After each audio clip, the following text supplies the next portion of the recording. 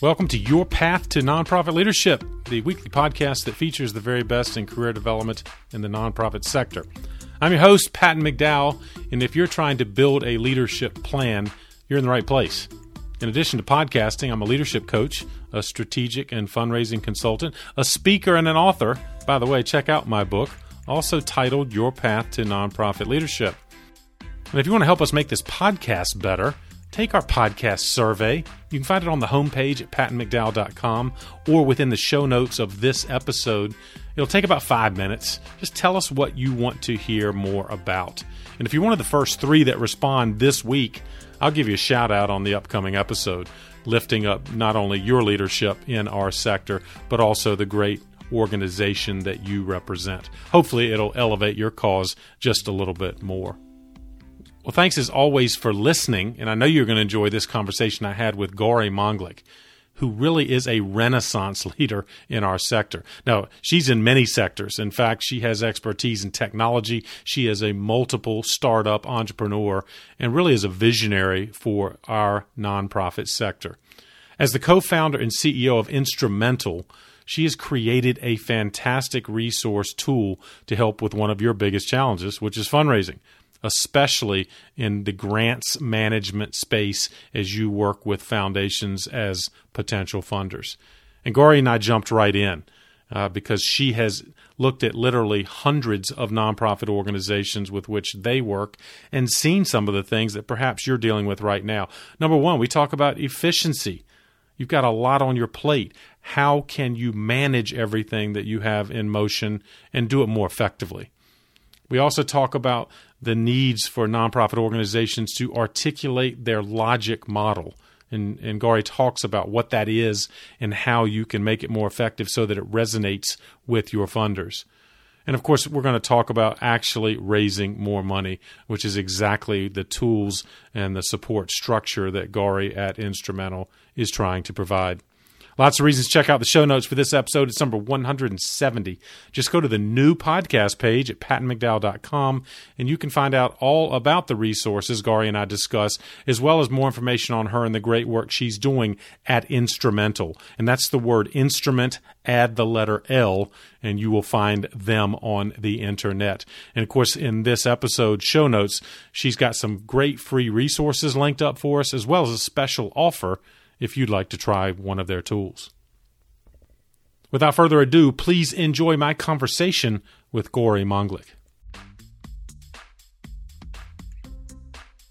Gauri, thank you for joining me on the path. Thank you so much for having me. Excited to be here. I'm excited to have this conversation. You have had a fantastic career, and of course, the work you're doing now allows you to work with thousands of nonprofits. You see their successes, you see their challenges, and I was struck by one challenge that you and I exchanged before this episode about efficiency. And I know you see great nonprofit missions, but sometimes they are challenged by efficiency. What do you mean by that? Or what do you see that tells you an organization is trying to get better at its efficiency? And what do they do about it? Yeah, I think at its core, you can kind of think about it in there are 2 kind of ways to kind of grow your organization. You either really focus first on trying to prove a sustainable model and a sustainable flywheel, or you're trying to prove the model while scaling at the same time. And I think that latter one is where there can be a lot of inefficiencies because you're trying to basically build the plane while you're flying. And you haven't really gotten to a place where you can come from a position of strength with a proven model, with outcomes, with data that you can point to, that makes it easier for you to fundraise, which will make it easier for you to hire the right people. And then that kind of loop continues being able to execute on great programs that have, promising outcomes and that things like that. So I think really from, efficiency sounds like, you just add a bunch of tools and automate things, but I think it's really more systemic, and it really starts from the beginning in making sure that you have a proven model from which you can build and scale from. And that means having the right people at the beginning. You have the right kind of level of focus and concentration on the things that are really going to make the most difference right at the beginning. Love that. And I know we're going to unpack that further because that is exactly, I know, what you help organizations do, particularly around fundraising, generally grant seeking in particular. Before we unpack that, though, Gory, if I could, let me ask you, how did you get into this kind of work as we learn more about you and Instrumental? But first, maybe tell us a little bit how you got here. Yeah, I came from a different, I would think maybe like a not the most common approach in that it was kind of on accident. Right, I have more of a tech like start for profit startup background. right, right, I studied computer science in college. I started a company right out of my last semester, senior year in an entrepreneurship class, and that really gave me the tech startup bug. I had a yes, full time job lined up at a finance company as a developer, and I thought that I could work on that while also working on this new company that I'd started out of school. But in reality, I got so into my company, my startup, that I ended up leaving that finance job, that full time finance job, in 6 weeks. So really got the bug. Worked on wow, that company that was in New York for 2 years, and then we went through a talent acquisition with Airbnb. So I moved out west, got to work with some great people at a really exciting time in that company's journey. And then I got connected to my co-founder, Angela, totally personally. She's my wife now. We were dating at the time, and she was from the space. Like she really had the initial insight to say that the way that funding models work outside of the kind of for-profit landscape are super inefficient. And she partnered with another co-founder, Catherine, and they were getting started with a different model back then. It was actually a crowdfunding platform for female scientists. right. And so they explored models, different types of funding models, different types of customer segments. So, like academic researchers, universities, even kind of building a marketplace between researchers and funders directly. And then kind of we eventually got to nonprofits, and we realized that because they both were able to see that connection because they both had worked at nonprofits and had also Angela had also worked at a funder giving out grants to nonprofits, Right. and they realized that that's where there's a real both the combination of a hair on fire problem on the grant seeker side and also a more sustainable business model, right? Whereas like for academic researchers, it's not literally their job to fundraise, but within nonprofits there are people whose job it is to fundraise, and that makes for a much better uh, person to try to support with a business. I love that, and of course, love the entrepreneurial spirit you have brought to with along with your partners this organization. The technology side, I've got to believe there are lots of applications for nonprofit leaders listening, and you have kind of meshed these things together well. And tell us again, for those listeners who don't yet know, what is Instrumental? Yeah. So, first of all, the reason Instrumental exists is because we were really excited to bring a like modern approach to building products and companies to the nonprofit space. We felt like the companies that were a lot of the companies that were out there, they're a little bit more old school, or they just weren't able to like invest in their product and design and technology. And so that's what we Right. really think differentiates us. And our first focus is on institutional fundraising. And so that's anything and all things related to grants. So what you can do with Instrumental is manage your grants process end to end and collaborate with your team along the way. So you can prospect for new opportunities and new funders. You can do deep dive research analysis into these funders, understand what they've given, who they've given to in the past, create your pipeline and your grant calendar, and actually manage that pipeline on Instrumental. So you can say, which ones you've applied for, which ones you're still pursuing, and keep your whole team aligned and save time. There's no like redundancy across the team with people kind of accidentally re-researching things. And then we also allow you to keep track of your progress after you've won the grant. So you can keep track of reporting deadlines, and we're adding a lot more there so that you can really be the only tool that you need when it comes to making your life easier when it comes to grants. The other thing that's pretty neat about what we're working on is that we're working on a lot of integrations with CRMs. So if you need to keep some information up to date on your Salesforce or your Razor's Edge, soon you'll be able to just kind of manage all your grant work on Instrumental and have updates kind of seamlessly sync where needed into your other CRMs. And so, yeah, we work with over 2,000 nonprofits today, helping them overall apply for about 78% more applications while actually saving them 3 hours of time a week. So that's something we're really proud of. All right. Well, you got my attention there, and I speak for many fundraisers and out listening right now who again, as you just articulated, it's not just the grant acquisition, it's the reporting. In fact, I was talking to a client today, and so you have captured the entire grant cycle. I wonder, Gory, is there a sweet spot in terms of the types of organizations that best benefit from Instrumental in terms of either size of the organization or sector? Or do you find it works pretty much across, the gamut? Yeah, I would say we work with organizations all across the spectrum in terms of sector. And in terms of the size, the way that I would answer that is I think there's really two buckets of folks that we work with. One of them is definitely in our sweet spot, which is, you as an organization have decided that grants are a priority. You've proven that channel out. You've got the flywheel spinning, and you want to add kind of gasoline to that fire and accelerate that or streamline that, keep everyone organized. That's kind of like a no-brainer. Like you should, definitely be checking out a tool like Instrumental to help save you time and overall be more successful. The other bucket, which tends to be smaller organizations, or it could actually be a larger organization that's trying grants for the first time, and they're just experimenting with adding that to their fundraising strategy. And in either way, they're kind of in the boat of like, okay, we're trying grants out and we're trying to prove if this is a ROI positive strategy for us. And so for them, we also love working with these organizations. We work with a lot of them. But some of them will decide, okay, well, maybe grants aren't the right fit, or maybe we weren't actually as like ready to apply for grants. And the others will kind of move into the kind of the first bucket that I mentioned, where now they're like winning grants and proven out the model. And then they end up being like great long-term customers with us. You grow with them, right? In that case, where you see the growth and potential, I guess you can expand as their capacity expands as well. Yeah, exactly. Mm-hmm.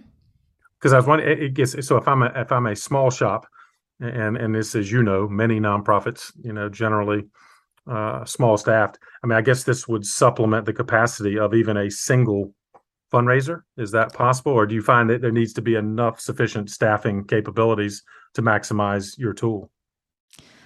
I think it ends up being a matter of kind of priority as well as a capacity. We work with a ton of folks that are like, the main user on Instrumental is the executive director, and obviously they've got tons of other things they're doing. But right. For some reason at that organization at that time, they've decided that grants are enough of a priority that the executive director is going to be regularly applying for grants. Maybe it's like one grant a month, and so then a tool like Instrumental can really help to automate a lot of the burden of trying to figure out which grant to pursue, and just kind of staying on top of deadlines. But in that case, even if it's that one person who's like wearing multiple hats, in that example, like that organization has decided that it's worth, 10 or 20% of that executive director's time. And so then it would be worth it to consider a tool like Instrumental. If you're really like not able to dedicate, at least 20% of a person's time, I think then, you can definitely check out Instrumental or a tool like Instrumental, but you might be better served with focusing on potentially growing other channels and getting to a place where you have more capacity internally to take on another fundraising channel, right. Or just like kind of doing the work to get yourself more grant ready before actually jumping into like actually starting to apply for grants. But and again, given the focus you have on helping organizations improve their efficiency as well as their capacity, particularly as it relates to grant funding, I know you've talked about helping nonprofit leaders better train their staff. So I guess that's another way, that you help build capacity. So it's not just a single person utilizing your tools, or maybe speak to that, what you see in terms of training opportunities. Yeah, one of the things we learned early on is that a lot of the ways that like typically like software vendors will try to like sell you is they'll do like demos, and then they will kind of set you up with a subscription, and they'll kind of like let you go. And we found that just wasn't leading to our users being able to like meet their desired outcomes on our product. And that's ultimately like really important for us if we want to create like a sustainable flywheel of like happy customers. And so what we do is we actually have a one-on-one onboarding call with all the folks that are trying us out. And the call is really designed to train you on the tool so that you can really make the most of your 14 days. And what we'll do with you is we'll get to know you a little bit, and then we'll actually have you log into your account, share your screen with us, and kind of walk through the platform together, keeping the use cases in mind. So you're actually kind of using Instrumental in those 30 minutes, but with a guide on that call to help you really know how you're going to make the most of it. A lot of those calls have like multiple people on them. Like if you have multiple people that might be using the tool, you can add them all to that onboarding call. Or if you need like a follow-up call, our team is also happy to do that, even while you're exploring the platform. I think that we just learned that having you actually use the tool with us as a guide was a much better way for you to actually kind of train yourself and potentially train your staff on using the tool. And then for those folks that are actually, just getting started with grants, there's often a lot of coaching that our team does to just, help you understand if you are grant ready or if you're just getting started, like what are some of the terminologies, like how do you use a 990 report to look at a funder's past giving, like why is that important? So we're actually kind of giving you that training on grant fundraising as a whole as well. That's fascinating. And again, the format that you just described would allow me to bring my colleagues into the mix if I'm a nonprofit leader, perhaps wearing too many hats. And you have provided both the tools and the training, I guess, to expand that grant opportunity that might exist. Yeah, exactly.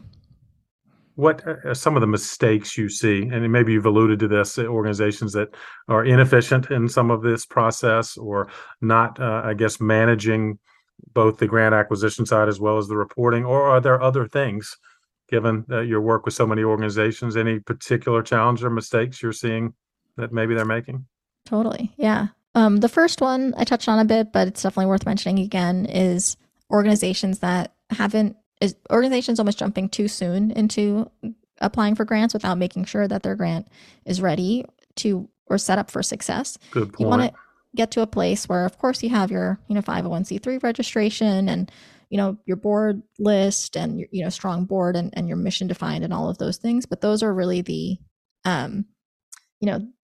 that's just like really the baseline. There's more that to do on top of that before pursuing grants, and because grants tend to be a longer term ROI fundraising strategy. And the reason for that is that funders tend to be a bit more risk averse when they're giving you like $10,000 or $100,000 or $1 million versus an individual who maybe can give you $10. So it's really important to have some sort of demonstration of your possibility of delivering on your impact before you pursue it. And that will just make the whole process of applying for grants like much easier from the start. And then the other piece is making sure that you have the organizational capacity to implement those programs and report back to the funder with your impact and with your wins so that you can build those long-term relationships. So I'd say the first thing in terms of kind of mistakes I see is folks not really doing that upfront work to make sure they're grant ready. Also not doing the upfront work to potentially like learn about the grants process, maybe like talk to some experts, maybe take a course. Instrumental has a lot of free resources on our blog. I think there's a lot of upfront learning that can happen that will really help you try to not make mistakes in the process as you move forward. Another thing that I see folks do is not realizing that a lot of grants, even though there is often an open application, not realizing that grants will really benefit from a very similar kind of relationship building approach as you would do for major donors. Right. So there's still people on the other side of that at that institution reading your application. The more you can do to warm the relationship, the better off you'll be. I generally recommend best case scenario is, of course, having some sort of introduction through your board or through your network. I would say second best is just reaching out to them and what you need to do, the minimum that you're trying to do with that is just get some sort of confirmation that your program and organization is in line with what they want to fund this coming cycle. Sometimes they don't update their website with all the things that they're thinking about, all the things that have been updated in their own minds about what they'd like to fund the next cycle. So you just want to get that verification that, okay, it's actually worth it for you to spend your time. And then they'll hopefully remember your name and your very well-written, concise email when they're actually reading your applications. And then another tip I have to try to build contact or even just get more information on other organizations' kind of processes to see if you know anybody who have been past recipients of that funder. Right. As opposed to just looking at people at the funder directly. I wouldn't necessarily start with asking them for an introduction, but just try to get to know them and see if they're willing to provide tips. Like, did they actually need to did they have a relationship with the funder, or were they able to just apply directly? And that can also help inform your strategy. That's a fantastic checklist of advice. Clearly, your leadership team has been on the grant making side, haven't they? To understand some of the challenges of well-intentioned grant seekers, but as you put it, not really having that kind of initial organization, having their material ready, and frankly, underestimating again that grant management, because I have seen that as well with organizations we work with where they, be careful what you wish for. You get the funding, and then you're not providing the requisite follow up that the funder is seeking. So wonderful advice there, Gory, on all fronts. And you make another point, I think, in your teaching with organizations or training about creating a logic model. And maybe you could speak to that. What is a logic model for grants, and how can that help an organization in building their grant seeking program? Yeah, a logic model is basically, it's you can think about it very simply. It's just essentially like your plan for a particular program. And so it's like all the things associated with it. Typically, it's your goals, objectives, inputs and outputs, and your outcomes associated with that particular program. And it's helpful for you to like fully understand why this project or program needs to exist, and basically have all the answers to questions when you're actually going in to like apply for a particular grant. Right. A lot of those questions are going to be like kind of similar, or a lot of the aspects of a logic model are pretty similar to what you'll end up actually be describing in your grant application form. So things like, what are all the things that you need, your kind of inputs, like what are the, the staff, supplies, other types of resources that you need to make this happen. What are the activities, like the specific work of the project or the program, like that's going to happen. Like what are the weekly programs or the meals that you're making, for example. Then what are the like immediate outputs that are going to happen from these activities? Maybe like the number of people that are going to be served by your programs. The other piece is the outcomes. So these are like kind of the shorter change things that you're hoping to see through the activities. And then this is all leading into like the overall impact, like the longer term change that you're hoping to have. And I think, even if a funder doesn't ask for all of these pieces, it's still helpful for you to really understand this deeply and make sure it all makes sense to you. Because then you can come to the grant application or request from a position of, feeling like you have a very confident plan and that funding your program should be a no-brainer, because you actually have a clear idea of how you're going to create that longer term impact that is hopefully in line with what that funder cares about, because you've done your due diligence on the funder's priorities as well. Well, that's fantastic. I mean, you in essence is a framework, right? That gives you a solid kind of starting point. I guess you can tailor to a particular funder, but that framework or that logic model gives you something to provide a consistent approach, and I guess design your marketing material and anything else that helps you represent your nonprofit. Yeah, exactly. It's kind of a framework to make sure you're thinking about kind of all the aspects of the program to make sure that you're kind of really thinking holistically about how to set it up for success. Now, something else, Gar, you have said, and I wanted to lift up, that you talk about what does it mean to work with a scarcity versus abundance mindset. And I'm guessing you see both of those mindsets as you work with organizations. So talk about the differences, and I'm assuming that you're going to lead us into an abundance mindset. Yeah, I think that before I talk about kind of this topic, which I think is a hot topic in the nonprofit space, I do like to give a caveat that the scarcity mindset that you often see at nonprofits, it's not like all on the nonprofit to solve, right? There's a real reason why that exists, and donors and funders play a big role in creating that. Right. And so if we just focus on, I think there's a lot to say on what a nonprofit can do to kind of adjust that mindset for themselves, but it's certainly not the full story of why this scarcity mindset exists in the first place. It's kind of like, I like to say, it's kind of like the lean in movement for women. Like women should, and I obviously lean in, take opportunities where they can, but if you just focus on women leaning in, you kind of miss the bigger story of like why we're even needing to have this conversation in the first place. Right. But that being said, I think that what is an abundance mindset? It's like have this idea that you are not lacking for options or choices. You have enough resources, plenty of resources for everyone. I think that the way that the most important way that I see this coming into play in the fundraising world is really coming to the fundraising table, feeling and realizing that you're creating a win-win. You're not begging the funder for money. You're not in an imbalance of power, even though it's definitely set up for you to feel that way. But really, is there a way that you can change your mindset to realize that actually the funder has a problem to be solved? That's why they exist. There's hundreds of billions of dollars being given out every year from philanthropic dollars. And if you think about it as just like altruism, it can be easy to kind of feel that you need to be in this mindset of like kind of convincing and not having kind of an equal kind of power dynamic. Right. But if you come from a place of these funders actually, or these donors actually have a problem to be solved, and you have done the work, this is important, you've done the work to convince yourself, you've done the logic models, you've done the work, you have a very clear and confident understanding of how you're working on something that's really important, that's also in line with what the funder wants. You want to come from a place where it should feel like a no-brainer for that funder to fund you. Love that perspective. Yeah.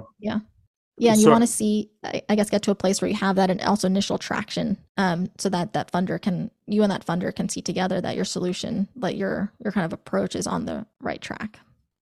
Are you seeing progress on that front, Gori, as you work with organizations? Because you're right. I think many of them still remain, they grew up, so to speak, in the scarcity mindset. They are appealing in ways that are kind of purely charitable. And I don't mean that in the best sense, as opposed to partnering as you described, but do you see progress as you interact with organizations on this front?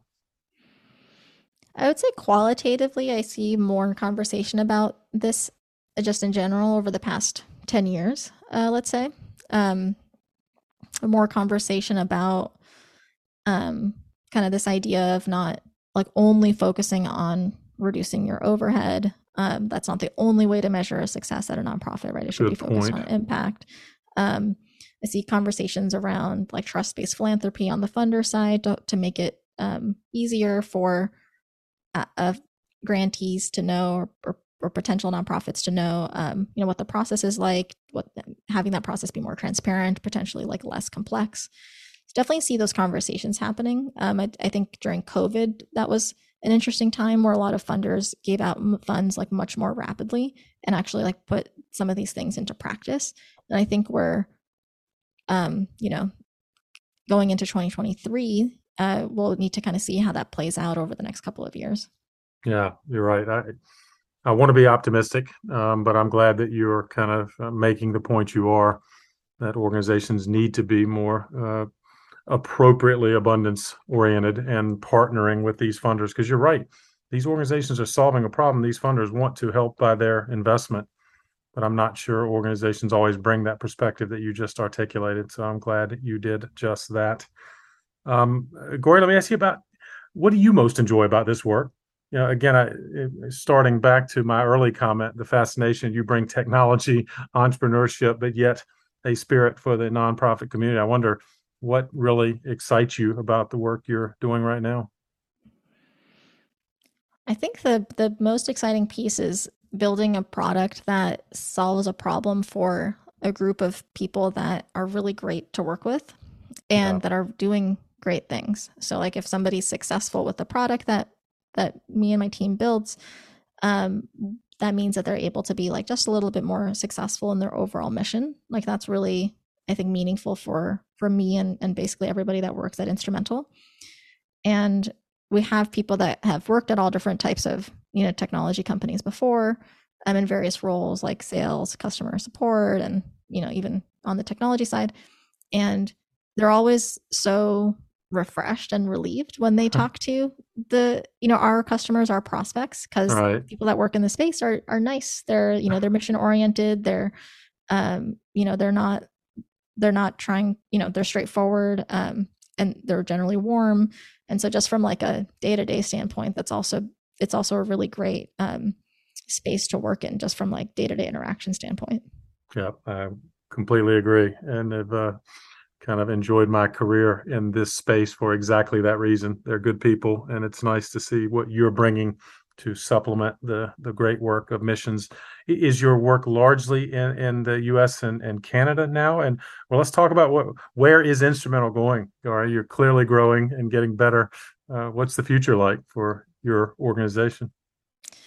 Yeah, so we're focused on being the only tool you need for all things grants.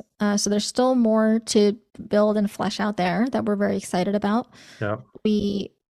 And when we started Instrumental, we really focused on just the prospecting piece and have since added in a lot more on the tracking side and are still continuing to do that, especially on the post-award tracking side. So like, what do you do once you've won the grant? How do you track your spending? How do you track things at a more detailed, granular level? We're still getting there.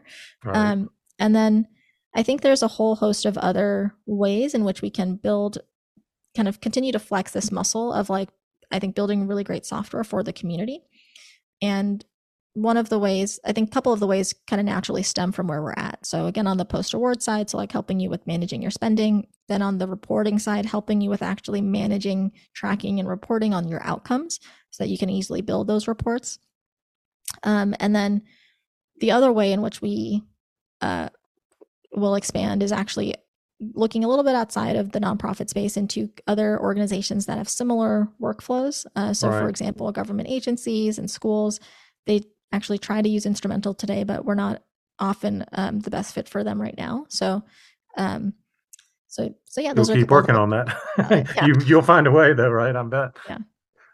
Well, I wonder, and I guess again, as you consider, I guess, global expansion, I wonder if what you see in terms of grant philanthropy on the global scale, or maybe I'm premature in posing that question, but I am curious as I talk to leaders around the world. I'm guessing you see application of the work you do in just about any environment. Oh yeah, that's another big area of expansion for us. We've currently focused on primarily like US based organizations, Right. both on the kind of the grant content that we have and the funders that we have is in our system, as well as the nonprofits that we work with. But yeah, plenty of opportunity for us to basically to expand kind of country by country and into other geographies that we can serve. Well, it's going to be exciting to follow your progress and the great work you're doing across many countries or increasing number of countries. And I guess fantastic advice, particularly on this grant application that you bring to so many organizations. I wonder if there's any final advice you would offer, Gori, for someone who's thinking about nonprofit leadership. You're certainly working with many of them. Anything else you would add to someone pondering this kind of career path? Yeah, I would say that one of the like most important levers you have when you're just getting started, and this is like for nonprofits as well as for-profit companies, is to really reduce the scope, like actually concentrate your efforts on fewer things that you think are going to be the things that are most uniquely going to differentiate you in terms of the kind of the value that you can provide to the community. And by reducing that scope, that can often help with overall trying to figure out what that sustainable flywheel looks like. So a really easy example is like if you wanted to start a program and you can see that the need is in like 3 different cities, just start with one and see within that one, like what is the kind of minimum viable program that you can have to demonstrate some sort of success, or like to actually demonstrate validation of your hypothesis on how you're going to be going about adding value in that community. And then from there, you have the beginnings of a sustainable flywheel to kind of fundraise and tell that story. But just going back to the beginning here, just the piece of advice here is to see if there are ways to concentrate your efforts, limit your scope, and do fewer things better, so that you can create that sustainable flywheel faster. Great advice. I knew you would come full circle in a sense from what you started in terms of the great advice you started with. And that is indeed something for our listeners to ponder as they consider the flywheel that they're trying to get in motion and creating the kind of logic model and other ways you've described it. So thank you for all of that, Gori. And of course, as you know, if I can ask for a parting gift, as I do for each guest, has there been a book meaningful to you on your journey that you might recommend for our listeners? Yeah, a book that had a really big impact on me was this book called The Courage to Be Disliked. It's by an author, Ichiro Kishimi and Fumitake Koga. Yes. But the book is The Courage to be Disliked, and it's like not exactly like directly like a nonprofit like leadership book That's or okay. a startup leadership book, but it really helped me to kind of unpack some of the things that like some emotional blockers that might be getting in the way of being able to be a successful leader. That's fantastic. And I bet that will resonate with many of our listeners who are dealing with a variety of things, nonprofit or not. There are issues of leadership that sounds like The Courage to be Disliked is something that will be a fascinating read. So happy to add it to the recommended list for your path to nonprofit leadership. Gori, this has been fantastic. Lots of good things to take away. Where can people find out more about you and the great work you're doing through Instrumental? Yeah, you can go to check out our website. It's instrumental.com. It's spelled instrument and then the letter.com. And you can go to the website. We have a 14-day free trial. You can try us out totally risk-free. You don't even have to put in a credit card. If you're not quite ready to, if grants are not quite at the forefront, but you wanted to just like learn more about it, we have a blog as well, instrumental.com/blog. And I'll send over some links that might be helpful that we can include in the show notes that just might be helpful as you're getting started in your journey, just to have some free resources to get you started. And we also do have a coupon code. If you do end up trying out the free trial, and you wanted to go with us kind of monthly or annually, I can share a coupon code that we can also add to the show notes to give you a little bit of a discount. It's fantastic. Grateful for yet another addition to the feedback and ideas and advice you're offering. So, Gori, for that, I'm thankful. And again, I appreciate your joining me on the path. Thank you so much for having me. This was great. Well, I hope you enjoyed this conversation with Gori as much as I did and came away with some practical ideas that can guide you on your leadership journey and maybe help your nonprofit organization be more effective in the grant funding arena. Don't forget about the show notes. They are available on our website, pattonmcdowell.com. You can find out more about Gori and the great work she's doing through Instrumental, as well as a number of resources she's linked up for us. Remember, this is episode number 170, and you can go to the podcast page. As well as on that page, you can share this episode. Each episode, in fact, has the tools built in so you can share on whatever social media platform you are most comfortable. As always, thank you for following this podcast in general. And if you haven't subscribed, go to the follow button on that page, and it will allow you to do just that. You won't miss out on any of our weekly episodes. They come out every Thursday. And of course, if you like this one, click on the episodes button at the top of that same page. You can scroll through thumbnails of dozens of our best episodes, most popular episodes. You can search by topic or guest name, and you'll have more resources at your disposal. Thanks as always for what you're doing in the nonprofit sector, especially right now. Keep up the good work for causes that are most meaningful to you. I'll keep bringing you content that can help you do it even better. Have a great week. I'll see you next time on The Path.